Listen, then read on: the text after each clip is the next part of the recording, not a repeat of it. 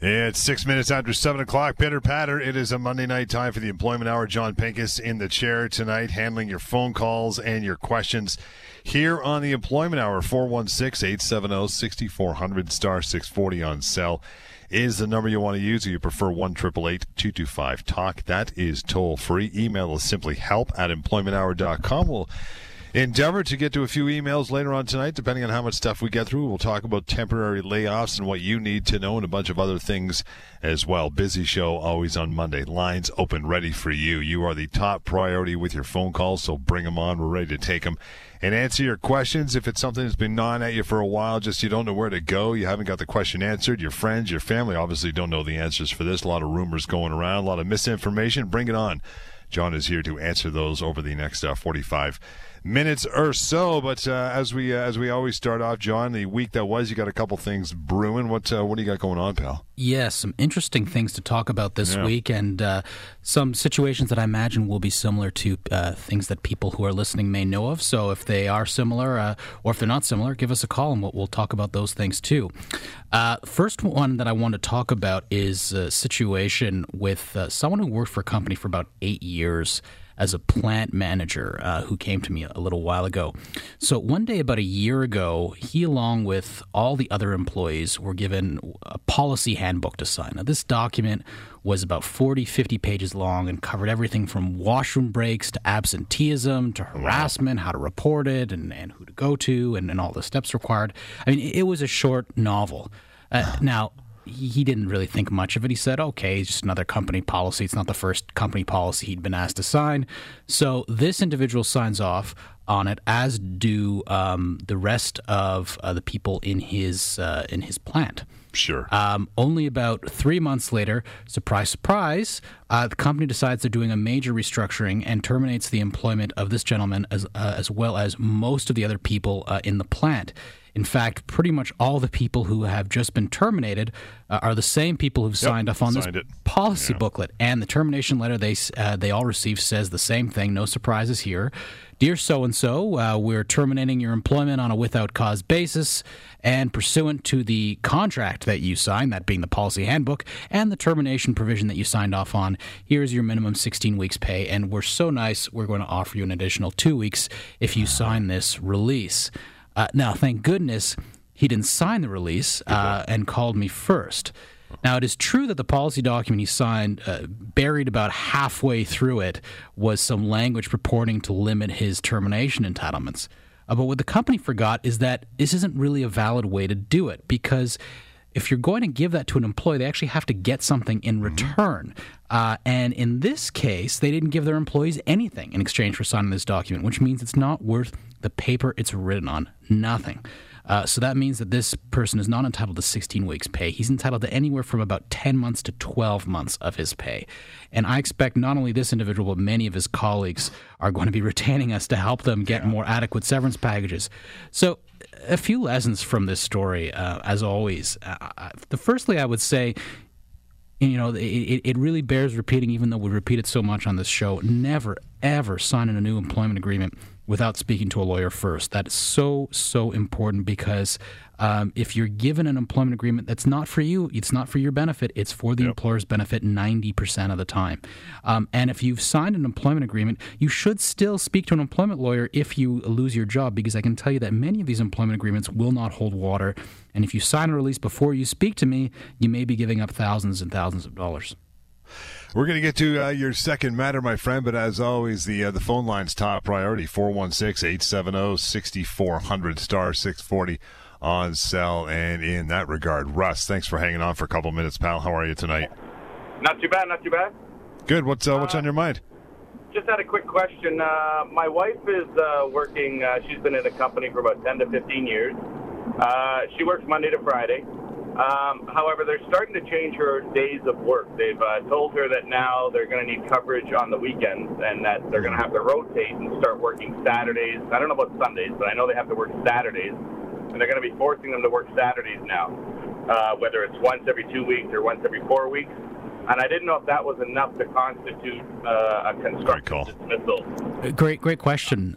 So there have been cases where an employee has been given a weekend shift, And that has actually constituted a constructive dismissal because that was not a term of their employment contract that they agreed to work weekend shifts. Now, I would want to see your wife's contract because of the contract. If she signed anything that says, they have a certain amount of flexibility, you may be scheduled on weekends, or your hours may be increased, and that won't be a constructive dismissal.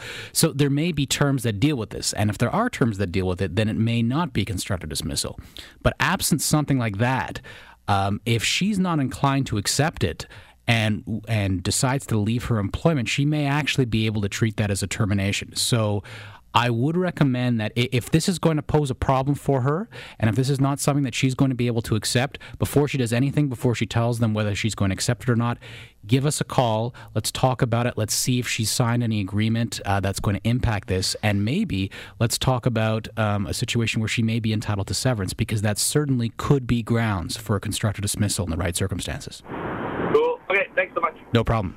Thanks, Rush. Appreciate that. There's a perfect example, right, of why you do the show, and that is just before people pull the trigger on this and it's too late. If she accepts it, works for 6 months, then they hear the show and go, you know what, maybe I'll call John now and see if I can do something about it. No, it's too late. But he's still well within his rights, or she is, to have this either reversed or just not be happy with it, not have to do it. Right. There's so many ways to handle that. I mean, a lot of times we'll just write to the company. We'll say, hey, you know what, this is not happening. Sometimes we'll just walk the employee through what they can accept and how to walk themselves through that situation so that they just maintain they're rejecting the change. And sometimes the employer will back off, and sometimes that employee will decide, you know what, I'm leaving, and then we claim for termination pay, and doing that with a lawyer is the right way to do it.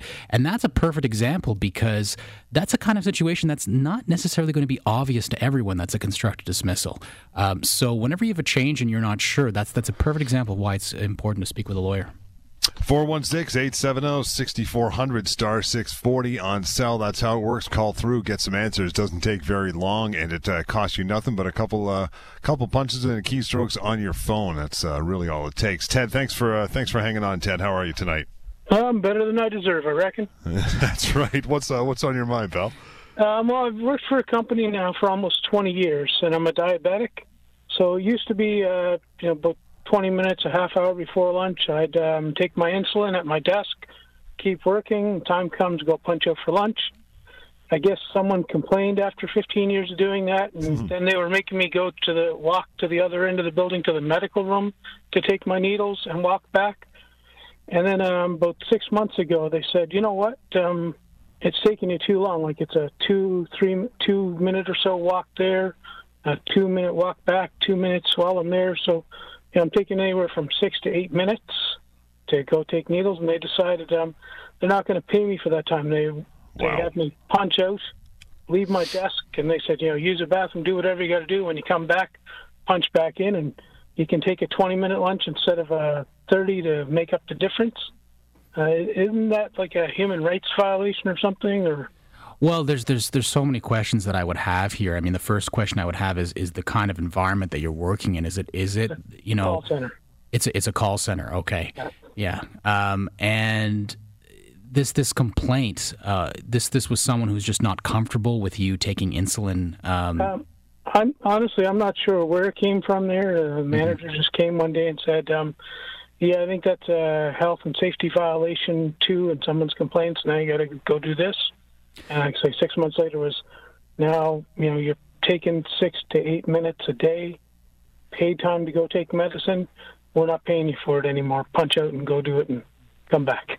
Yeah, and are you actually so you're experiencing a loss in your pay because of this? I mean, that certainly could be a human rights violation. So I would recommend that you give us a call so we can talk about this, and maybe working together with your employer, we can figure out something that is going to allow you to do this, either so you don't need to walk around the building or that you're not going to lose your pay. I mean, it's true that if you're not working, typically you're not entitled to be paid for that time. But given that this is being imposed by the company, and I can't really see why they need to do it this way, it could be problematic. So definitely give us a call, and let's talk about this in some more detail. All right, great. Thanks. No problem. Thanks, Ted. Appreciate that. And just so you know, to reach out when John says give him a call, 1-855-821-5900. Again, 1-855-821-5900. Help at employmenthour.com. Still plenty of time as we're still a couple minutes away from our first break, so we'll keep it going here. 416-870-6400, star 640 on cell is the number. Joe, thanks for hanging on. Good evening. Hey, how's it going? Good, brother. What's happening with you? It's a question about my daughter. She's 17 years old.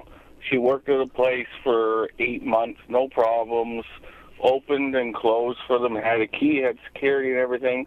Then all of a sudden she went and picked her paycheck up and got asked for her key and got a little two-blurb thing that said she was no longer employed. And what was her job? It was a pizza place. Right. So she'd be there by herself till 11 o'clock on a Saturday night, her and just a driver, making pizzas, doing that, taking phone calls. And did they offer her a severance package? Nothing. They just gave her a two-blurb thing with her last paycheck that said, you're no longer employed. And we're in a smaller town and in a rural area where there's not a lot of job opportunity. Right. Well, I'd say that plays a role. Certainly your daughter's going to be entitled to some severance. That definitely sounds like a without cause dismissal. Now, at age 17, with having only worked for 8 months, that may not be a large amount. We're not talking about a 6 month severance package, but certainly I could see her entitled to, at the very least, a few weeks of her pay. In fact, the statutory minimum is going to require her to receive at least a week of her pay in that situation. In that situation. Sorry, go on. They're also kind of a weird company because he just thinks they need to bring home their minimum wage. So instead of paying her whatever, I think their minimum was 13 something, they were actually paying her $19 an hour before taxes. Okay. So it's kind of a weird spoil these kids because when they actually go to a real big company that they're not going to make that much money. Right. Now, an employer can let go someone at any time, but they have to pay the minimum entitlements and the full entitlements, right? And having been there for 8 months, under the Employment Standards Act, she's going to be owed a week of her pay, and her full entitlements under the common law are going to be more than that, and that's going to be based on the wage that she received. And there may be an argument that she's entitled to a greater period of notice because the income that she was earning was higher, which might be more difficult to replace. It's just the fact that she's 17 years old is obviously going to, and she was there for such a short period of time is going to play a big role. So we're not looking at a huge severance package, but if they haven't paid anything, then I would definitely give us a call because they're going to owe her something. Okay, now, since she's only 17, do we as parents have to do it, or is she legally able, because she's not an adult, to deal with it? That may be a complicated question that I don't think that we'll probably be able to walk through on air, but if you give us a call, we can definitely work through that. Okay, I will give you a call. I got your number. My mom's dealt with you, so perfect. I will. Awesome. We've actually never heard that question before. That's a really interesting question. We can tackle that sometime, seriously. Rick, Alex, John, see you guys on the line. 416-870-6400, star 640 on cell to call in. Rick, thanks for hanging with us through the break. Good evening. Thanks for taking my call. I actually just have a question about the discovery process. Mm-hmm. I am currently going through a legal process, and the discovery has been agreed to in regards to that's the next step. And I'm just wondering about timeline, like how long does this process usually take? Cool. Well, I assume, Rick, that you have a lawyer who's walking you through this. So, when you have a lawyer who is preparing you for this, you usually defer to them on these kinds of things. I'll tell you generally, in my practice, when we're dealing with a case that's worth less than $100,000, a discovery can be done in 1 day. If it's more than $100,000, then usually we're looking at 2 days or so. Is that your question in terms of how long it takes to go through it or how long it takes to plan it? Yeah, that's kind of like the gist that I wanted to get to, just because it just seems to be taking a little longer than what I expected. So I'm just wondering, Oh, you're meaning to arrange it? Yeah, like it's just that. I mean, it's been agreed upon that that's the next step that both sides want to get to, right? And then I'm just kind of waiting around for quite a bit now, so I'm just wondering. Waiting for a date. Yeah, I would follow up with your lawyer and say, because I assume you have someone representing you, and just ask him or her, why is it that it's taking so long? What is it we're waiting for? I mean, there's a number of reasons that could be. There could be someone out of town. I don't know if you're in the process of exchanging documents. There's probably too much that for us to go through over the air, because there's a lot of things that could be. But I would say first and foremost, speak to your lawyer and find out what's causing the delay, because you certainly shouldn't be left out to dry. You should know what's going on. Rick, appreciate the call and your time here on a Monday night. Going to move on, 416-870-6400 star 640 on your cell. Alex, good evening. Hi, Alex. Alex still there? No? Okay. We may have lost Alex. Alex may be traveling. John, you're up next, pal. Good evening. How are you? Hey, how are you? Good. Good, sir. What's going on? So I worked for a construction company as a project coordinator. So what I would do is residential construction. I would bring in trades to work. I would overlook them. I would distribute checks 40 hours a week for 7 years. And now what they're telling me is there's not enough work now, and they want to let me go. So as you know, they titled me as like a contractor. You know what I mean? Just for their benefit, I'm assuming. Just trying to see where I can go from here. Okay, well, a couple of questions for you. So you're working as a project coordinator in construction. Yeah. Were you working exclusively for this company, or were you working for other companies? No, exclusively for this company. Like I was expected to be, like a morning until 5 o'clock at night, and maybe it was 35% of the weekends over the past 7 years. Okay, so much for being a contractor. Yeah, so they set your schedule. Oh yeah, like it was exactly. It was a full-time job. Yep. I got calls first thing in the morning. And you need to be here, you need to be there. Yeah. Right. And one more question for you: were you hiring your own people, or were they hiring? Well, they had their own. Like it's residential construction, right? Right. So like they've been in this business for a long time. They would have a lot of the trades that they've used before. The odd time there'd be a problem getting the trade there, whether it's a timing issue or whatever. So often they would ask me to find somebody to do what had to be done at a certain house. Right. Well, I'll tell you something. It's a good thing you called us, because this is a situation where frequently we do need to intervene, because you may have been paying HST, and they may have been treating you as a contractor, but by the sounds of it, and I'd want to have a more detailed conversation because there's other questions I'd want to ask, but there's certainly some factors there that are leading me to conclude that you're probably either a dependent contractor or an employee, and in either case, you're going to be entitled to severance just like an employee would. So, right. And that could be significant. So, sorry, you said you were employed there for how long?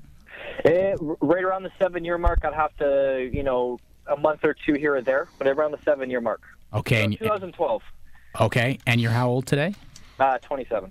27. Okay. So, you're someone who could very well be entitled to 6 months of your pay in this situation. So, and depending on how much you make, I imagine that could be significant. So definitely give us a call, and let's walk through this and find something, find what we can do for you. Perfect. All right. Thanks, John. Appreciate it, pal. Here is the number, 1-855-821-5900. Again, 1-855-821-5900. Help at employmenthour.com. Still plenty of time for you as well. Get the phone lines happening, 416-870-6400 star 640 on cell. We'll try Alex again. Hey, Alex, how are you? I'm fine, thank you. How are you guys? Afternoon. Good, sir. What's going on with you? Not too much. I had two questions for the gentleman beside you. I work in the transport industry. I'm a local truck driver in Ontario, Brampton. So I work for a company which is registered in New Brunswick. So I recently, after being working there for 1 year, recently realized that I've been working 6 days a week, anywhere between 60 to 80 hours. And after 60 hours, that's when I get paid overtime. And I tried to speak to my boss in regards to it, and he said since the company is federal, they don't comply with the Ontario rules, which is after 47 hours. Question number two is after the 60 hours, I only get paid time and a half, not double. Right. Well, no, typically for overtime, you do get paid time and a half.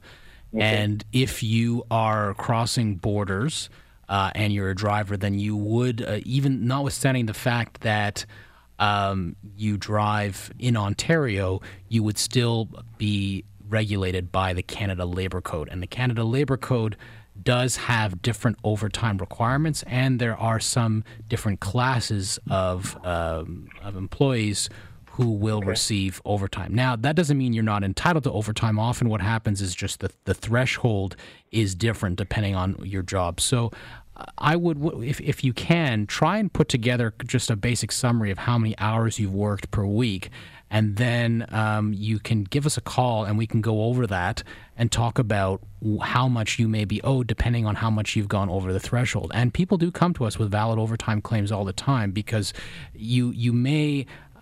there may be a different threshold for overtime, but depending on your position, you may still be entitled to overtime under the Canada Labour Code. Okay, thank you very much. I'll contact you. Thanks, Alex. We appreciate that. Again, moving forward, the number 1-855-821-5900, 1-855-821-5900, help at employmenthour.com. We'll get to Mike. Hey, Mike, thanks for hanging on. Good evening. Good evening. Thanks for taking my call. And Sure. It's ironic that the previous gentleman, I know from his description, he's calling about the same company I'm calling about. No. He is. Now, I was in charge of somebody like him and was responsible for about 50 drivers or so as a dock manager. And I'll try and keep the backstory brief to get to my real question. Sure. About a year ago, I got seriously ill. There was a lot of company politics going on. And essentially, in the opening of a new warehouse, they wanted to replace me with what they thought was the solution. Long story short, they engaged in conduct that I deemed as constructive dismissal, and I didn't back down.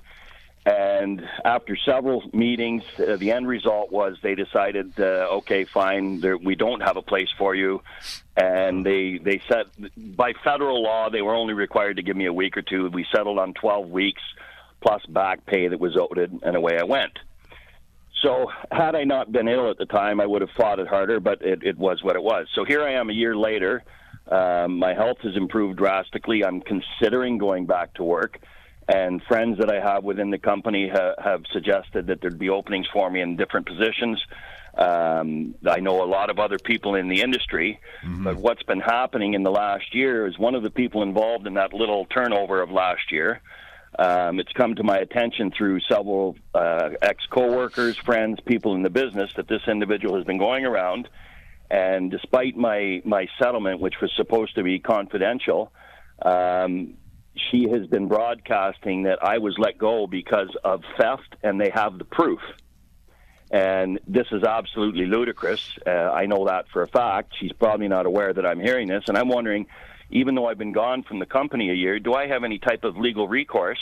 Because the kind of stuff she's saying, and not only is it personally insulting, but it can have real repercussions if you're seeking employment back in the same industry. Sure. You certainly could have a case, and the case here would be for slander, a form of defamation. And when you have... When you understand that someone has been slandering you in this manner, then the first thing you have to do is you have to try and collect some kind of proof of it. So if you can have an email or text message or statement from someone who has been told this by that person, here's what she has been saying, then that may be a case for defamation. And that is something that certainly I handle, and we do handle at the firm on various occasions, and that does sound fairly serious. So I would definitely give us a call, and you don't want to wait, because as you know, there are limitation periods on these things, and it's basically 2 years from the date that you discover that this has been happening. So definitely give us a call, and let's talk about how you may be entitled to.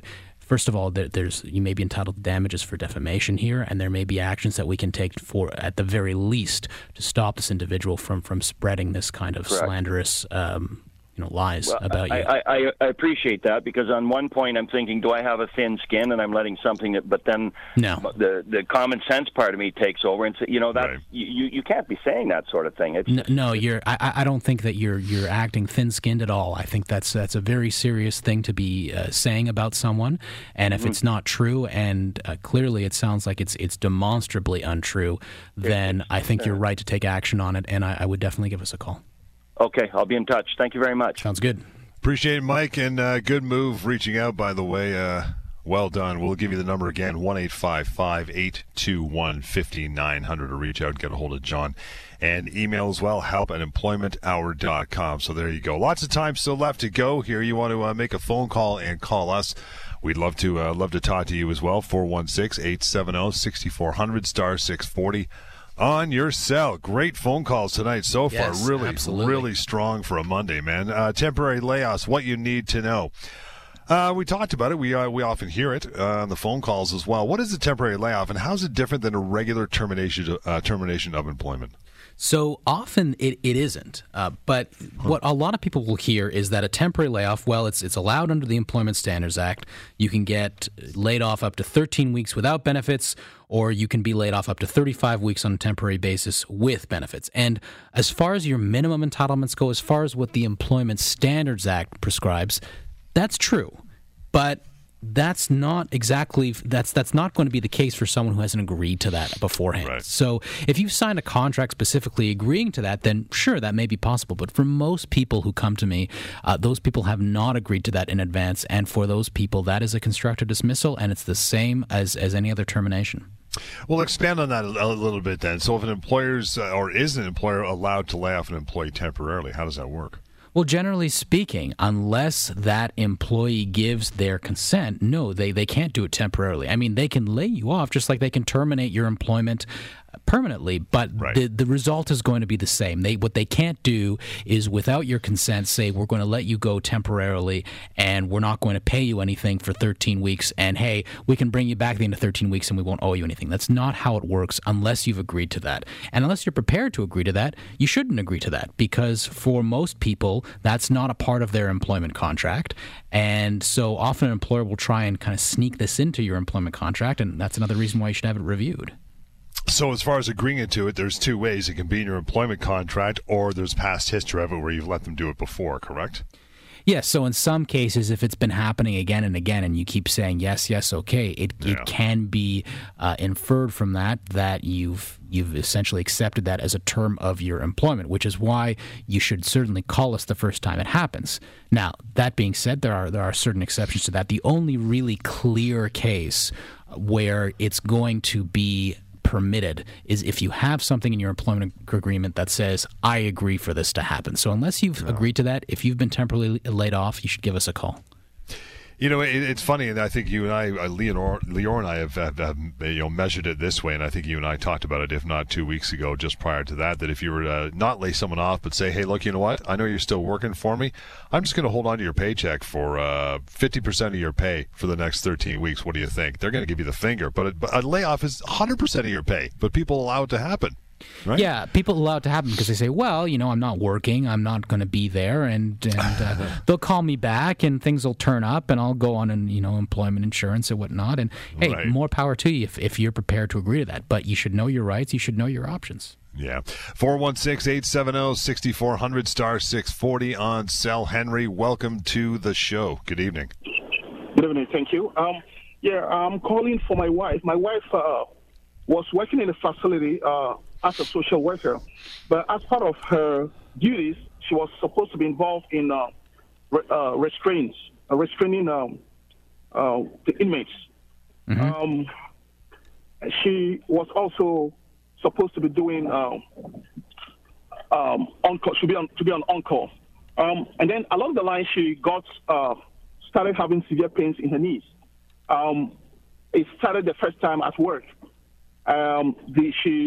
The doctor recommended she go on WSB, but the employers insisted that it was not work related, so they fought it out. So WSB didn't pay her. So after a while, the doctor assessed her and said she could be working. First, they put her on 3 days a week, which she was doing while she was attending physio and all that. Then after a while, they put her back on 5 days a week, but is not allowed to do restraints because of her condition, and also not to do to be on call. Mm-hmm. After a while, they kept putting pressure on her each time, trying to get her to do the on call, and she kept updating them with medical reports after every assessment. After a while, they decided to let her go on a sick leave, but will not. They forced her to go on sick leave, saying that they need her to be doing the on-call, and because she couldn't do the on-call, they put her on sick leave until she recovers fully. I'm not too sure if she has a case in this class. So this is what sounds like a complicated a duty to accommodate issue, right? So an employer has an obligation to accommodate its employees up to the point of undue hardship. And what that means is they have to accommodate your wife's employment unless they can prove that accommodating her is effectively impossible without having a serious impact on the business. So what I would need to see in this situation is I would need to see the doctor's notes. I would need to see what the restrictions are. I would need to see what the employer has tried to do to accommodate her, why they're saying they cannot accommodate her on 3 days per week or 5 days per week or whatever it is that her doctor is saying that she needs to be doing. And if the employer is refusing to accommodate her and they can accommodate her, then you may be in a position where there may be a right to compensation here for damages for wrongful dismissal and for human rights damages. But it's a situation where we actually really need to get into detail about what has the doctor provided, what has the company said in response, and have they really met their duty to accommodate here. Okay, thank you. Thank you, Henry. You want to follow up, as you should, of course, 1-855-821-5900 to get a hold of John, 1-855-821-5900. Email is help@employmenthour.com, and we'll just get some more calls lined up here as we get down into the last few minutes of the show. Anyway, we were talking about temporary layoffs. Severance-wise, how much is an employee laid off temporarily entitled to receive? Well, it's the same considerations in that situation as if an employee has been terminated. So we're going to look at your age, your position, your years of service, and anything that may impact your ability to look for work. So, for some people that's going to be 3 months' pay. For some people that's going to be 2 years' pay. But the important thing is that we don't treat you any differently just because, the employer has called it temporary. It's for all intents and purposes. In most cases, that's going to be permanent. What happens if an employer recalls an employee after that employee has been temporarily laid off, now come back to work? What's changed? So that does happen sometimes. And in those situations, the first question we have to ask is, well, do you have a good reason to refuse going back to work? Because if you do, for example, a lot of times they'll offer you a demoted position with much less pay, or sometimes it'll be a humiliating work environment for some reason. You may still be entitled to your full severance. Now, if you don't have a good reason to go back to work, and you have received, a clear letter of recall saying it's the same position, same duties, same pay, here's your start date and whatnot. Now, in the face of that letter, then you may not have a right to severance after that if you choose not to go back, but you're still entitled to be compensated up until the day that you were recalled back to work. So even if it was 3 weeks or 3 months, it doesn't make a difference. If they've laid you off, they've breached your contract, they have to pay you for that time. And again, if you go back to work now, you've kind of you've cracked the open door that they can do it again if they choose to in the future, right? Well, not necessarily, because first of all, I mean, if it's just happened once, that doesn't necessarily mean you've accepted it. And the second thing is that if you're going back, what a lot of people will do, and what my clients have done on occasion, is they will say, "I'm coming back to work, but I'm not accepting temporary layoffs. I want my job. But if you do this again, I'm going to claim compensation. And by the way, I've lost some money, and I still want you to pay that. And we can still negotiate often for that time that they've been out of work. And that can happen, as strange as that sounds. Let's get to an email or two before we wrap. As promised, again, it's help@employmenthour.com if you're not calling through tonight. Rachel, this goes back to what we had at the beginning of the show. Eerily Familiar says, my employer wants me to start working on weekends. I've never done this before and have always worked 5-day shift. I visit my mother on weekends who's in a home. She needs me to be there. Do I have to agree to this? Well, that does certainly ring very familiar to one of our earlier callers. And the interesting thing about Rachel's situation is that not only is this going to be a constructive dismissal, but there could be a human rights aspect as well, because if she's caring for her mother and she's got an obligation there for her mother's incapacitated for some reason, then they may need to accommodate that. So that is a situation where I would say certainly she would have the right not to agree to that, and definitely should call us about how to communicate that to the employer.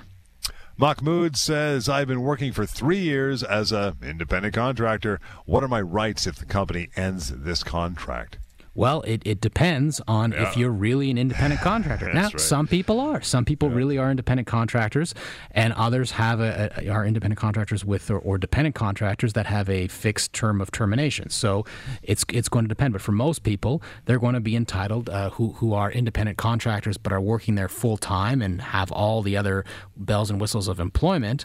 Except that, maybe they pay HST or they remit HST, excuse me, then those people are going to be entitled to severance just like any other employee.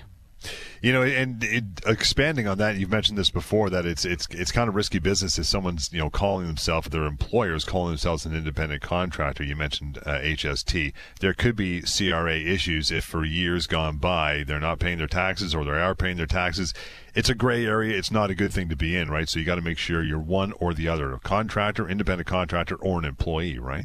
Yeah, now the tax issues are separate. And in fact, someone can be a contractor for CRA purposes and not a contractor for employment purposes. Right. But definitely make sure that whoever's doing your finances, or if you're doing it on your own, that you're not claiming for things that you shouldn't be claiming for. Because just because your employer's calling you an independent contractor doesn't mean that you should be expensing all these things against your income. And it can be an even bigger problem for employers who are more likely to be audited and can put their entire business at risk by these kinds of arrangements. That'll pretty much do our time for this evening. We'll be back here Wednesday at this time.